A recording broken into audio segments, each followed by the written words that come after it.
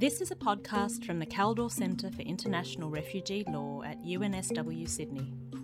For more information, go to www.kaldorcentre.unsw.edu.au. Welcome back, everyone, to the Kaldor Centre conference and our panel discussion, Secrecy Somewhere Else, Accountability for the Externalised Treatment of Refugees. My name is Riona Moodley. I'm a lawyer, lecturer and researcher at the Kaldor Centre for International Refugee Law at UNSW and will be acting as today's chair. Before we begin today, I would like to acknowledge the Bedegal people of the Eora Nation, the traditional custodians of the land from where I'm joining you. I would also like to pay my respects to their elders, both past and present, and extend that respect to other Aboriginal and Torres Strait Islander people who are present here today. It gives me great pleasure to introduce our excellent panel of speakers. I know my brief introduction will not do their work justice, but I will do my best. With us today is Behrouz Booshani. Behrouz is an award-winning Kurdish-Iranian author, journalist, scholar, human rights activist, and filmmaker. He's also an associate professor in social sciences at UNSW. Behrouz continues to publish extensively, challenging current political discourse and paradigms on asylum. Also with us is Itamar Mann, who is a professor in the Faculty of Law at the University of Haifa, where he researches international human rights and refugee law, amongst other areas. Alongside his scholarship, he has worked as a legal advisor at the Global Legal Action Network and is the president of Border Forensics. Anna Talbot also joins us. She's an Australian lawyer, strategic litigation network coordinator, and PhD candidate at the Kaldor Centre. Anna has acted in complex litigation, including applications to secure urgent medical care for children and adults detained under Australia's offshore processing policy. Also with us is Ellie Shakiba. Ellie is an Iranian artist, architect, journalist, and documentary filmmaker. She's been highly active in using videography and art to document and campaign about the mistreatment of people and conditions suffered on Nauru. Before we begin today, just a quick note on the format. We will have 40 minutes of moderated discussion between each of our speakers, followed by a 15-minute Q&A. Audience members are welcome to post their questions through the Q&A function at any time, and we'll try to integrate them into our final 15 minutes. To begin, I just wanted to quickly set the scene for today's talk. Over the last 3 decades, we've seen a proliferation of efforts undertaken by states, particularly those in the global north, to shift measures of migration control further away from their territories in an effort to obstruct, deter, and otherwise deny people the right to seek asylum there. As many of you know, these measures are wide and varied. Amongst the most notorious are those presently implemented in Australia and copied elsewhere, including Europe. These practices include, but are not limited to, maritime interceptions, boat pushbacks, as well as transferring and imprisoning people in offshore detention centres. Such measures are also usually characterised by a high degree of secrecy, lack of transparency, and limited external and judicial oversight. By shifting migration control outside their territories and the public gaze, states seek not only to outsource responsibility elsewhere, but evade legal accountability for their actions. Intermixed in this are also questions of accountability for private actors carrying out these operations at the behest of states. On today's panel, we will be discussing not only the issues of accountability raised by externalization practices, but also the legal and non-legal mechanisms that are being used to challenge and hold states, as well as non-state actors, to account for their treatment of people seeking asylum. To kick off today, our discussion today, I thought we might begin by opening it up to the panel to talk through some of the discrete ways in which governments evade accountability through the use of externalization policies. Itamar, if we could start with you, what do you see as being some of the primary features or mechanisms being employed by states to evade accountability? Yeah, thank you so much. And first, I would like to say also thanks for the invitation, and what a pleasure and an honor it is to be here with you today with this team panel and with all the guests that have joined us from various parts of the world.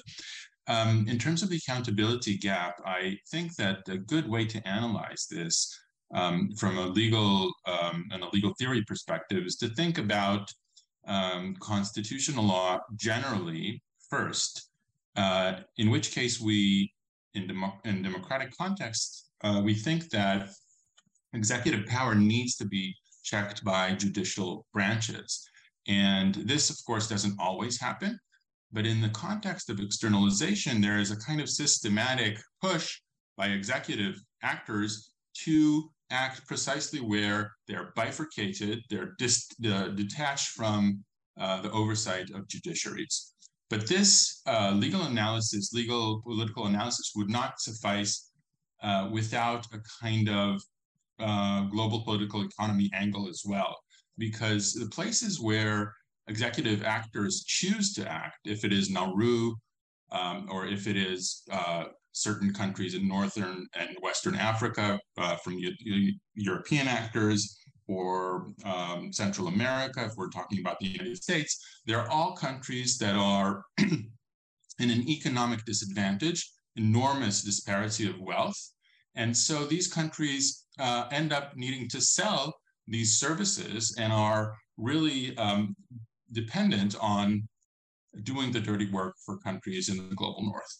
I think that's the kind of basic dynamic that has been going on for at least 2 decades now. Thanks for that reflection, Itamar.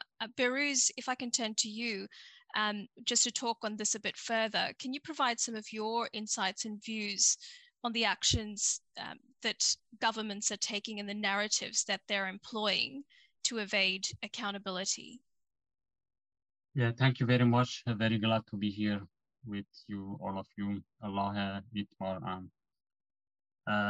Actually, I think so we should think about the whole policy and whole policy established on colonialism mentality. I think that is the roots of this,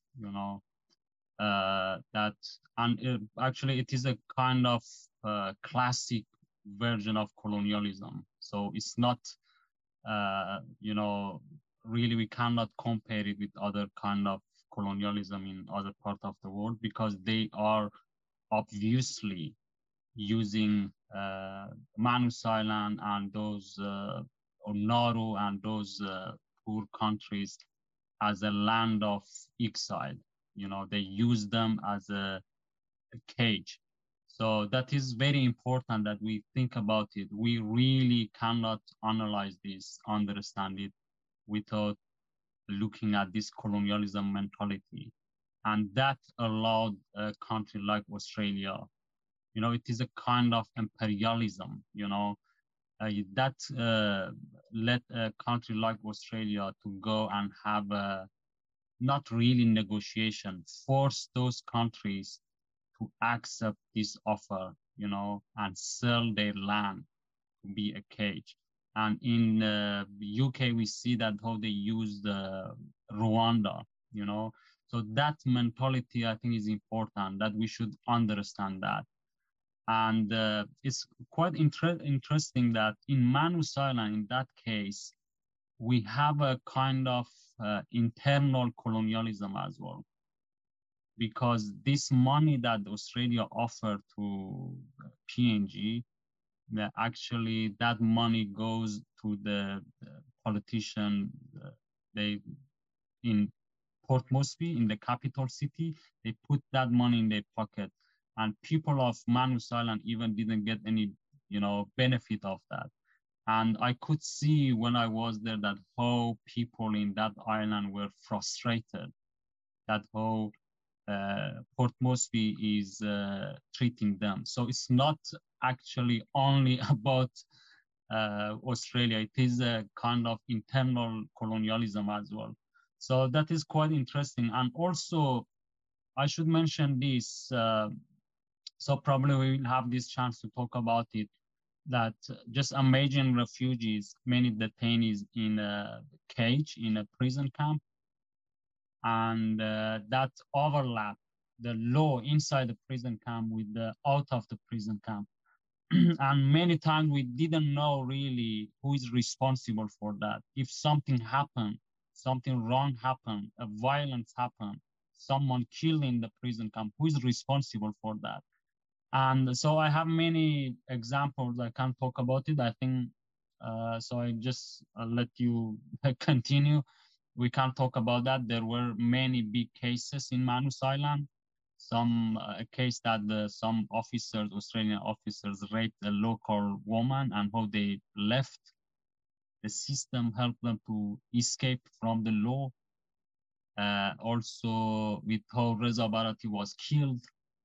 And we know that some Australian officers were responsible. They were among those people who killed Reza Barati. There are many cases actually that we can talk about it. And so I just let you continue, so we can get back to this, and I can talk about these cases in details and how generally they put refugees in a situation that they are victim of law and in the same time out of law. How we refugees cannot have access to court, to the court system in a way that other people do. Like Djokovic was the biggest case that we can talk about it. And that case actually exposed the whole system, that how refugees are struggling with a dictatorship system. They established a dictatorship system. So we can talk about all of this in details. Yeah, thank you. Thanks, Behrouz. I think you've raised a really important point about the legal vacuum that's created within these detention centres. Anna, can I bring you in on that point? Practicing as an Australian lawyer, can you talk through a bit more about that legal vacuum and what's created it? Yes, of course. Thank you, Riona. Before I do, I just want to acknowledge that I'm coming in from Gadigal land and pay my respects to elders past and present of Gadigal people and of all of the Aboriginal people and Torres Strait Islander people around Australia. So yeah, I think you're absolutely right, Behrouz. And this is clearly the purpose of the policy, is to remove the people who have been sent there from access to the Australian legal system. I was battling the legal system for a number of years, seeking to, as Riona was saying, I was working to assist people to access urgent medical care that the minister was refusing to provide to them. So there was expert reports being prepared. Those experts were saying that the people were urgently unwell, their lives were at risk in a number of cases, and yet the minister refused to provide them medical care because the minister didn't want those people to have access to the Australian legal system. The health situation was dire. If you're interested in finding out more about that health situation, particularly those of you who might be in countries where this system might be starting soon, depending on how it goes in the courts, I would recommend having a look at the Médecins Sans Frontières report on Nauru, published in 2018. It was a really serious situation. MSF said that it was some of the worst mental health that they had seen in any of the places that they had been working, including with survivors of torture. So yes, I think that's exactly the purpose of this system. And what it means is our ability as lawyers, our ability as lawyers to assist people was incredibly restricted. We were not able to assist even a fraction of the people that asked us for help. you literally had to be dying for us to be able to take action in the courts, or close enough to it, or to be suffering a, permanent incapacity, or on the verge of doing that. And the reason for that was that we don't have a human rights framework really in Australia that's accessible. There's certainly nothing like the European Court of Human Rights here, or the Inter-American system of human rights, or the African system of human rights. There's not even constitutional protection for human rights, as you were talking about, Itamar.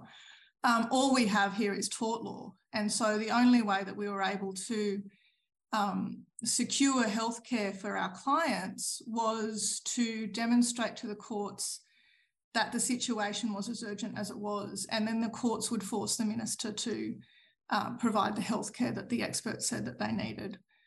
So the legal situation was very, very serious, and it was completely purposeful. No, thanks, Anna, for sharing those insights into the challenges that you as lawyers were facing as well, in terms of allowing for clients to actually put forward their cases and navigating the Australian system. Elahi, can I bring you in? What in your view are some of the key accountability gaps?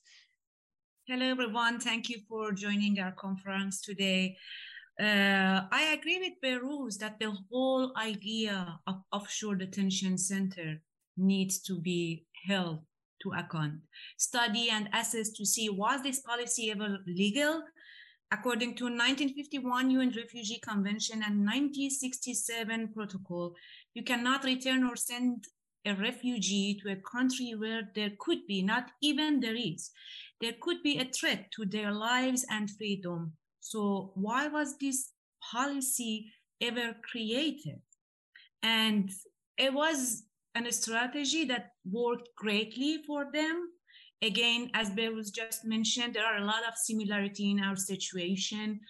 Whatever the problem was, any issue that we had, it doesn't matter if it is a serious health issue or a safety matter or even sexual assault or a mysterious death of an asylum seeker or refugee, we had to write a lot of requests and complaints to receive a response. Even in terms of housing, after like some asylum seekers were being assessed and became genuine refugees, and there were no accommodation for them to live, and they had to stay inside the detention center. They had to write hundreds of requests and complaints that we cannot stay inside detention anymore. And the response from ABF was that this is not related to us. This is a matter that you should take to Nauru government.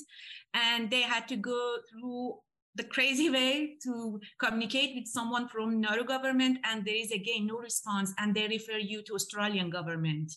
So it's refugees and asylum seekers who already have been through a lot of traumas that now are not only living in an endless indefinite detention and endless limbo, they also receiving no response, and their basic human rights are being ignored all the time.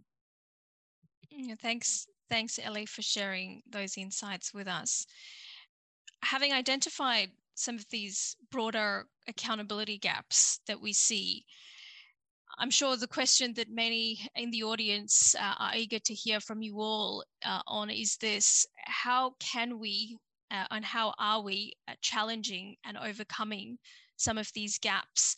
Specifically, what mechanisms and strategies are or should we be using to overcome them? I, of course, would like each of you to have an opportunity to discuss this. Perhaps starting with you, Behrouz. I know that you've previously described writing as a form of resistance. Talking to your own efforts, what practical insights can you share or recommendations do you have on ways to hold government to account? Yeah, I think we can talk about the whole government as a system, as a structure. So that is, in this case, is Australian government. So it doesn't matter that is the Labour Party or Liberal Party. So even the government, if changed, still, we can hold them accountable. And also, I think it's very important that the politicians who have been a part of this system, politicians who have had the power or designed this system or they established this system, I think they should, we should hold them accountable as well, you know? So we cannot just talk about the government. Of course, that is very important, but politicians like Peter Dutton, you know, these people, you know, they are criminal in my perspective, you know, because in many cases, they could help or prevent death. They could prevent persecution, but they didn't. You know, they sometimes deliberately or because of personal reasons, they did something wrong on the refugees. They put refugees, some individuals, in a situation like that case with the Sri Lankan family, you know, they put them there, and also they wasted money there. So even we can hold them accountable for the money that they wasted. It's not only about human rights, you know. So I mean, we should really think about these two things. Those politicians like Scott Morrison, he was an immigration minister, and he proud of that, that he was among those first politicians who established this system. So I think we should think about it in that way. And also, it's not only government, the companies. People often don't talk about them. The companies, security companies, and especially IHMS as a company that has been winning all of the contracts for many years. So that those companies should, we should force them. And actually, always I say that in Australia, that if we really want to bring this system down, if we really want to force them, we should first these companies. We should follow the money, where this money, you know, and that is very, because we are not facing only a policy. We are facing an industry. They have established an industry. They have built many prison camps. They have spent so much money to build this industry. And many people, many companies are a part of this industry. And the only victim are refugees, because they need detainees to keep this industry alive. So that's why they always try to find someone. They put the New Zealanders, people with their background is New Zealander. They put them in prison, in the detention center. You know why? Because they need these bodies. Always they can find an excuse to put people there. So I mean, we are facing an industry. For challenging this industry, for hold them accountable, we should actually follow these security companies as well. Follow medical company like IHMS and find out who is behind these companies, how they always win these contracts. And if we remember with Paladin company in Manus Island, there was some very good reports by Australian Financial Review about that company, and that was just a part of it. You know, that's just a part of it. So there are really good reports about these companies, and also Guardian Australia has done some very good reports about this. But I think that is very important. And also our biggest aim should be demand and request for Royal Commission. You know, they should investigate the whole policy, you know, about everything, all of the contracts, and also how they tortured detainees, and also people who have been killed under this system. But as everyone say that it's very difficult to get access to legal system in Australia.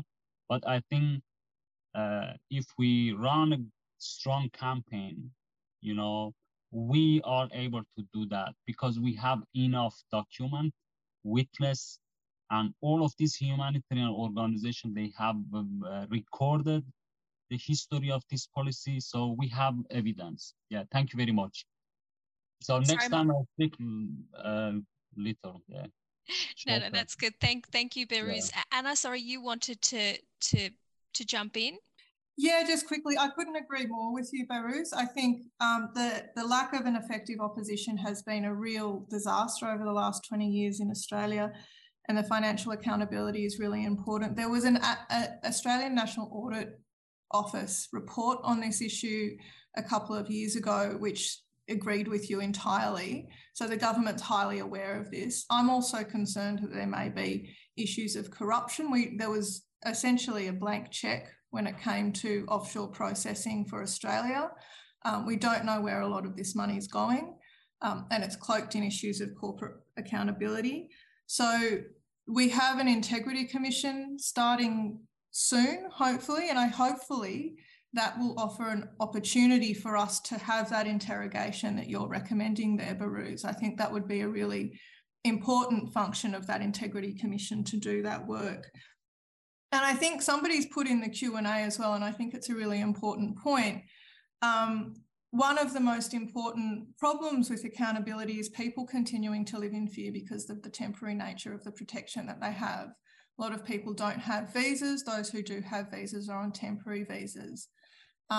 So one of the easiest ways to secure accountability, or to ensure that people feel comfortable telling the truth about their experiences, is to ensure that they have a situation of permanent safety so that they don't feel afraid that they're going to be sent back to offshore detention or into immigration detention as punishment for telling the truth about their experiences. Thanks, Anna. Itamar, did you want to jump in on this point as well? Sure. So first, I was listening to both Behrouz and Anna, and I was struck by the use of the category of criminality. I think that this is a category that a number of organizations in Australia and also the Global Legal Action Network, the organization that I work for, we tried to kind of push forward with regard to Australia. And I want to say first how we got there. And I think that this was a 2017 submission to the ICC prosecutor.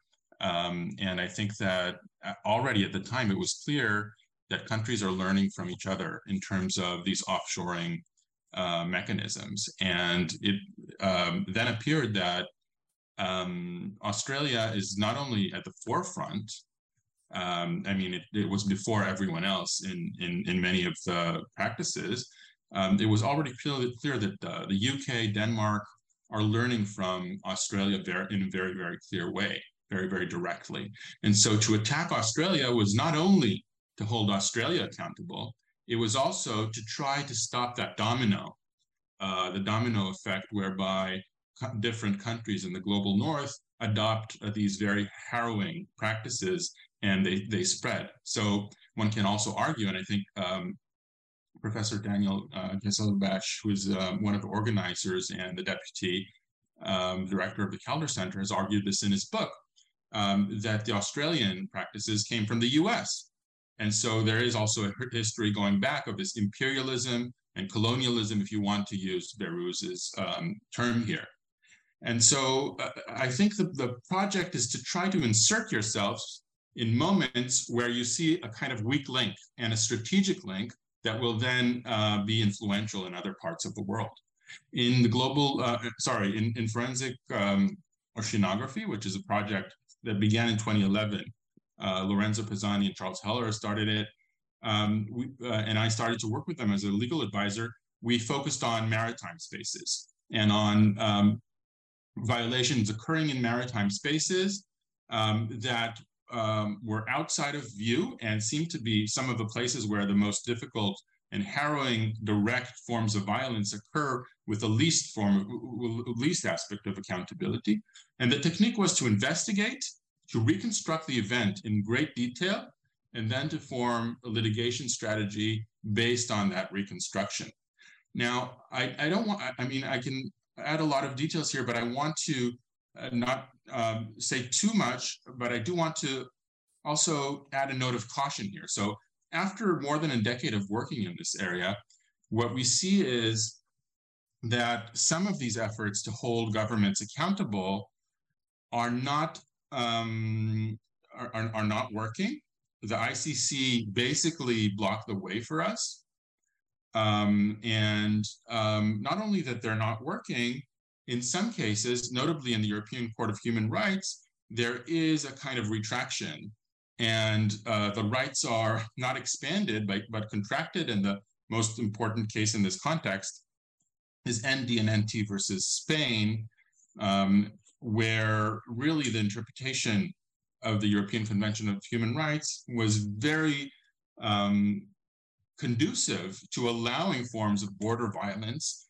They talked about the Spanish-Moroccan border, but that is already spreading to other parts of the European Union, the external borders of the European Union.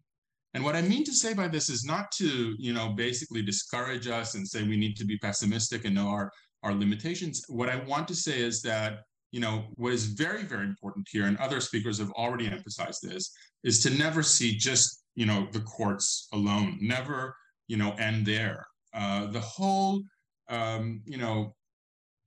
new vocabulary that Behrouz Boochani offered in his work to name these violations is just as important in holding, or maybe even more important in holding governments accountable than the legal work that comes at the end stage, because the legal work has to rely on that, and it has to win hearts and minds, and it needs to change mentality.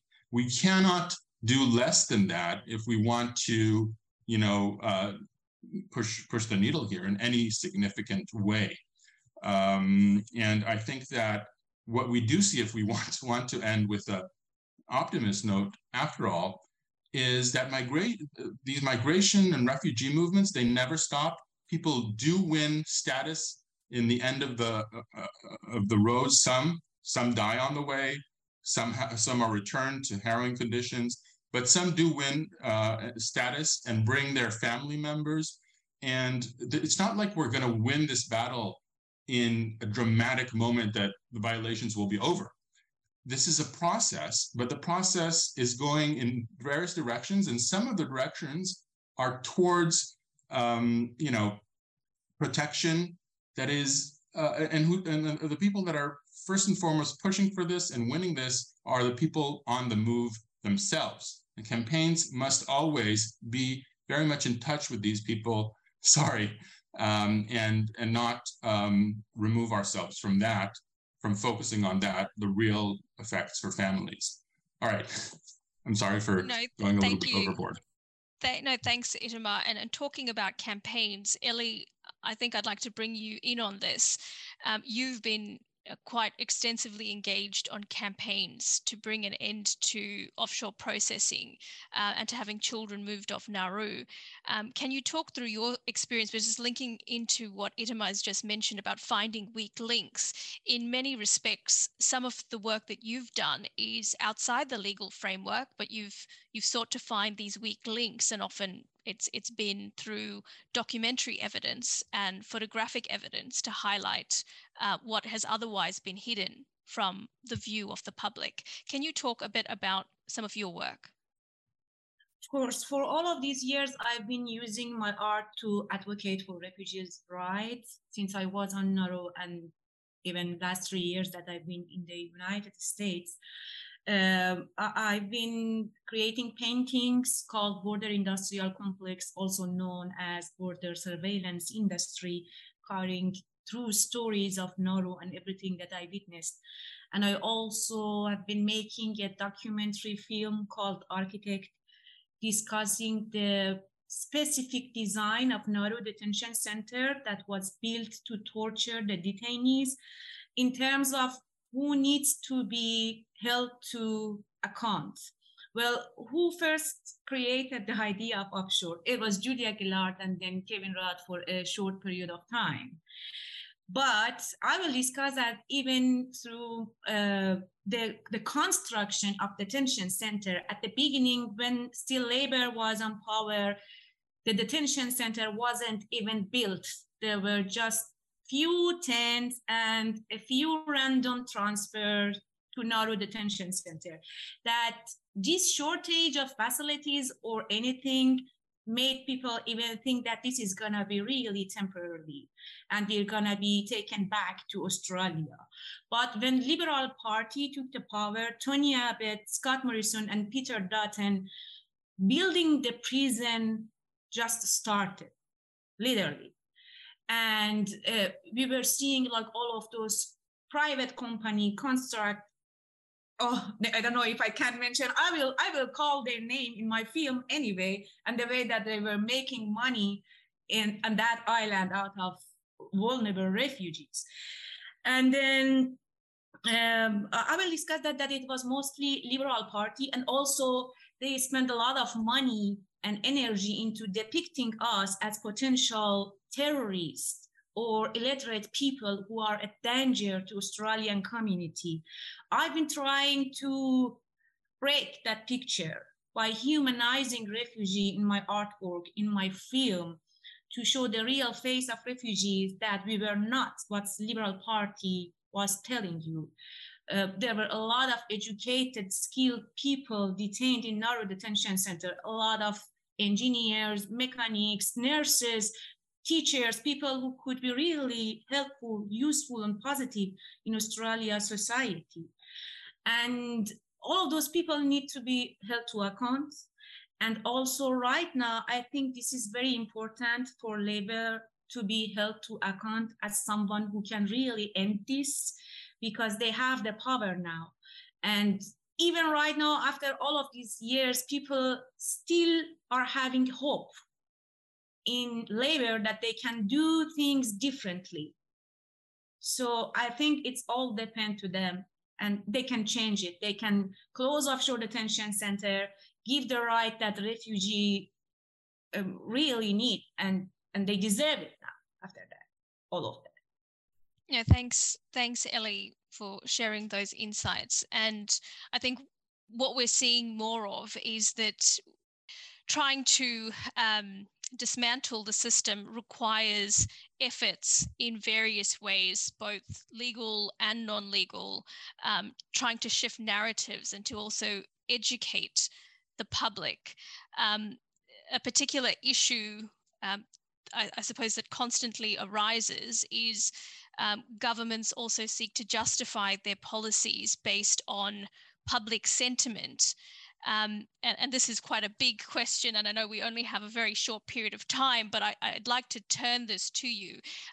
When we talk about accountability, to what extent should we also hold civil society accountable for the views that then lead ultimately to governments justifying these policies? I might open it up to the panel. Behrouz, would you like to comment? Yeah. I think I've written about this a lot, actually, about Australian civil society, because I have been working with many people in Australia, and I have been in touch, and so it was not something just we write about Manus or Nauru or the whole policy. You know, I've been working with the civil society for organize the events, protests, and also all of these things that Elahe mentioned, artworks, you know, all of these works which are very important. And we can talk about this in another time, about the resistance knowledge that refugees have been created, you know, through their work. alongside a part of civil society in Australia. But I think what is important that so Itamar mentioned constitution, that as one of the main roots or issues. But we should add this, that the whole policy established on national security.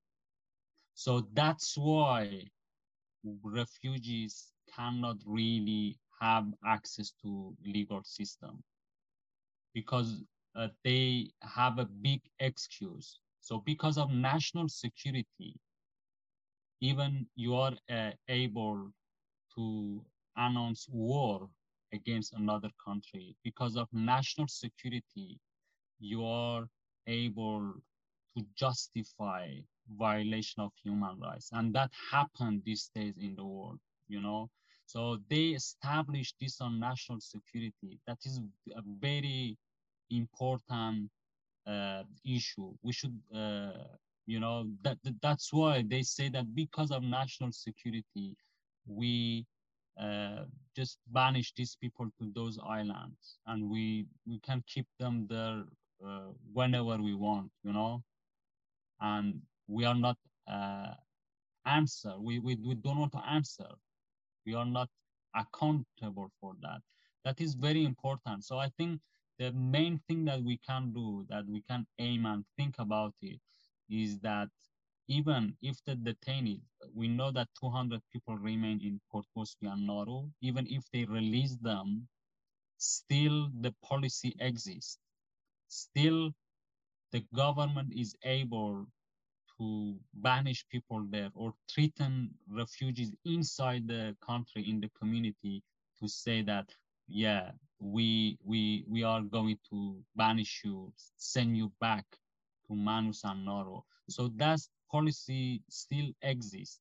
So I think for changing this, for having access to legal system, one of the way is that we change the whole policy, that they don't use this word national security. That is very important.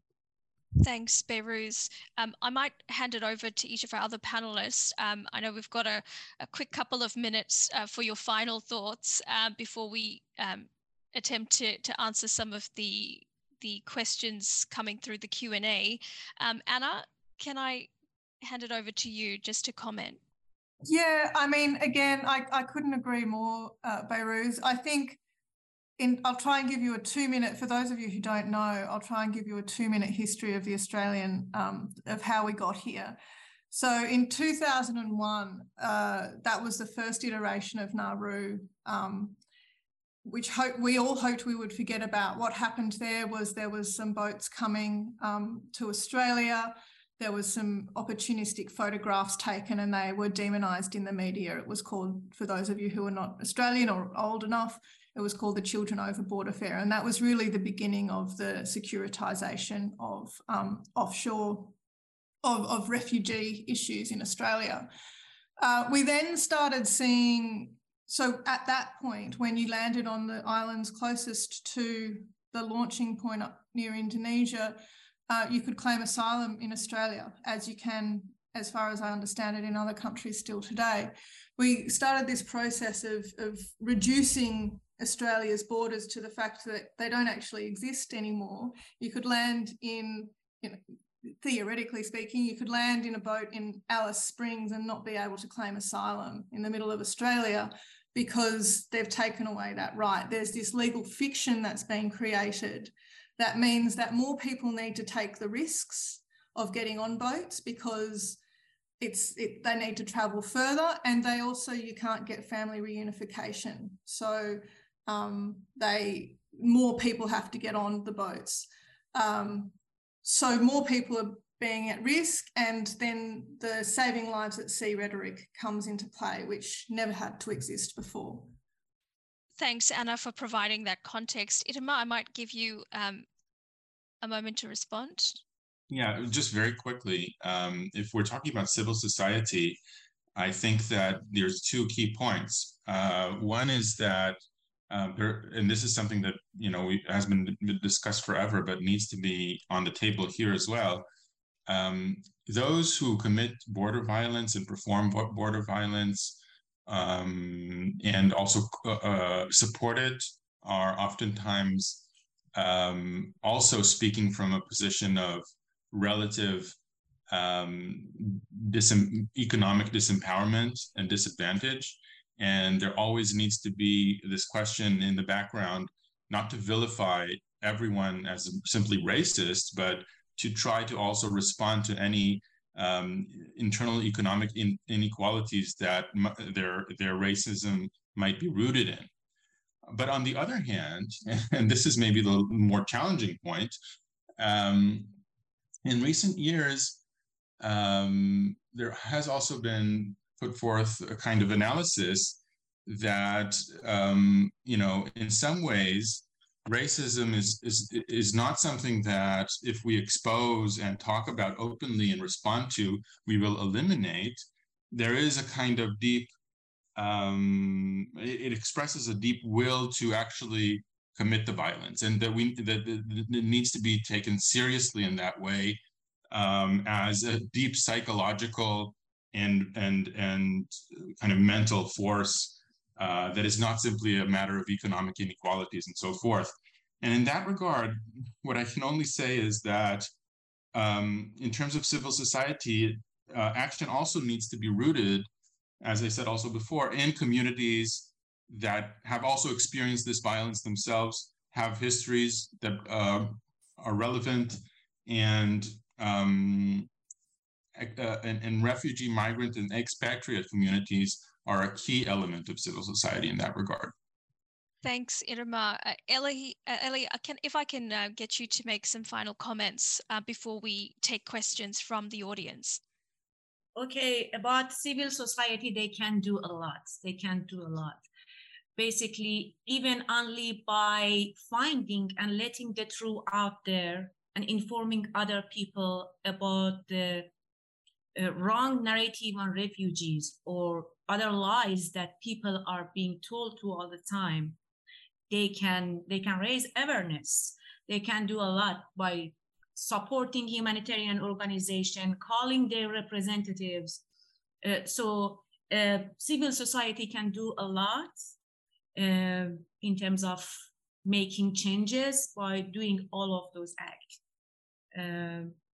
That's it. That's what I can say. Or by supporting other projects, other organizations, NGOs that can make change. But the main issue is still, I believe that, letting the truth out there is really supportive, because I believe that, unfortunately, journalism is not doing great these days. And this is very important to have the truth out there. Thanks, Ellie. I'm just going to take a question from the audience now and put it to the panel. The question is, can we explore the potential of campaigns similar to the boycott, divestment, sanctions movement for offshore detention to highlight where the money goes?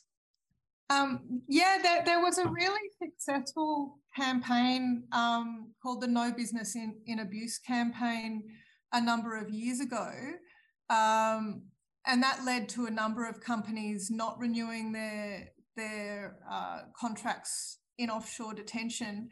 The problem that happened there was, with the bottomless pit of money that was available for this horrific policy, was that larger and larger contracts started being awarded to more and more obscure companies.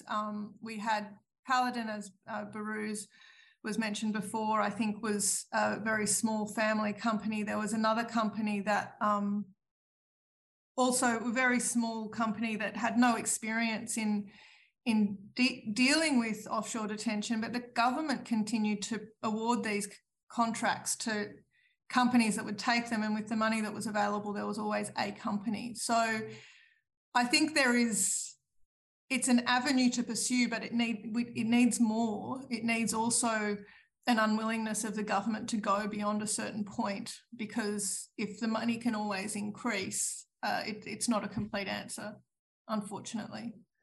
Thanks, Anna. Ellie, did you want to make a comment? Yeah, I also wanted to add that I think it was 2014, I was still inside detention center when Danish government sent a group of people to come and visit our prison and see how the model works as a successful model, as they say. And it was a time when I realized that this is gonna be a global issue, and this is like a cancer that is going to be expanding around the world. And what we are hearing about Rwanda deal in the UK, and also I've heard later about Italy, that they were considering that as a solution as well. So it also makes the issue more important about whatever we are going to do, whatever civil societies in Australia, Europe, UK, whatever they can do to just stop it, stop the expanding of border industrial complex or border surveillance industry. And I think another question raised, and I might put this to Behrouz, the question is, would a royal commission into detention and systematic cruelty be a possibility in Australia? Do you think that there's enough public outrage within Australia to warrant a royal commission being called? Yeah, I think that is possible. I think a big part of Australian society really are angry about this tragedy that created by the government under their name. And also I should mention that when I said Royal Commission, actually I look at Royal Commission as a part of the system. So I'm not very optimistic that if Royal Commission involved and they investigate that, and that's so. But we, you know, just I think it's important. It can be a step, you know. But as I mentioned before, the problem is colonialism mentality. That is the problem, you know. So Royal Commission is just a part of the system, the whole system. And about the civil society in Australia, I forgot to mention in the last question that unfortunately the civil society in Australia is very lazy in terms of this. And the system is able to play with them very easily. How they do that? Because you know, white savior culture allowed the government to play with Australian people. That's why we have a concept, celebrity refugee. Refugees who their case become known in the media for a while, and when they release them from the detention, from the prison camp, the whole nation celebrate that and become happy. But in the same time, they forget that there are hundreds of people in indefinite detention for many years. No one questioned that. Just they celebrate that that individual, you know, because that justified them. They feel happy about it, you know. So it's very that is a pattern in Australia. Each 2 years, each 3 years, we know a refugee or a family. They become very known. They become a national case. And when they release them from the detention, everyone celebrated. But the system still is there. Still people are in the detention. So that is unfortunately, you know, that pattern happened a lot and a lot, again and again, but the civil society, I don't know, they don't question the main issue, which is why they should put people in detention. Thanks, Behrouz. And just leading on from that, and I might address this to Itamar in the chat. A few people have been talking about how can we stop these sorts of policies coming up elsewhere in the world. And I know there's quite a bit of discussion around these policies, again, in Denmark and the UK and elsewhere in Europe.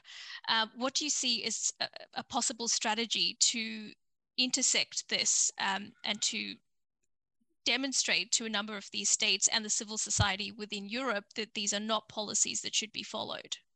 Well, first, I think it's worthwhile to also say that I'm not speaking from nowhere. I'm speaking from Israel, and the Rwanda and Uganda deals are alongside Australia. Israel was one of the countries that pioneered this model. And so I just want to acknowledge that and put that forward. And there is a very, very interesting line of comparison between the two countries. And just to draw a little bit on that experience, here the situation is such that we still have returns. We have returns to Rwanda. And returns, not returns. I'm sorry for saying this is a kind of third country accepting people that are not from there for money. And there was a moment in which the government has planned to do this without giving some kind of opportunity for consent for migrants and refugees that are returned. And people took to the streets, and that model was moved off the table. It's still bad. I'm not saying that this has solved any problems, but the fact that people took to the streets in very large numbers was effective. And so if we're talking transnational, we need to really foster these transnational networks that allow people from Australia to go and say, in a UK publication, we know how this is, and this is bad, and please don't do it. And the same for, we need to acknowledge these common experiences that we have at the fault lines between the global north and global south, and make it our project to intervene in strategic ways across this cutting line, this global cutting line, because these same processes occur everywhere. We see the same kinds of political backlashes against judicial decisions that are progressive, but come without a kind of social foundation. And I think that's really the project right now. I'm trying to participate in it in a small way, but anyone who can think of their own angle into this will be helpful. Thanks so much, Itamar. I might turn this over to any one of the members of the panel to make any final comments. I know we've only got just about 30 seconds left before we'll have to wrap up, but did anyone want to make any final comments on this topic? I'm very happy to give my time to somebody else if you do want to make a comment. But the one thing that I thought is there has been a change recently in Australian politics. There's been a huge number, relatively speaking, of independents elected, and they do seem to be sympathetic to this issue. So hopefully this is an opportunity to turn the tide on this. It remains to be seen how it works, but I think it's an opportunity that we need to try and grasp.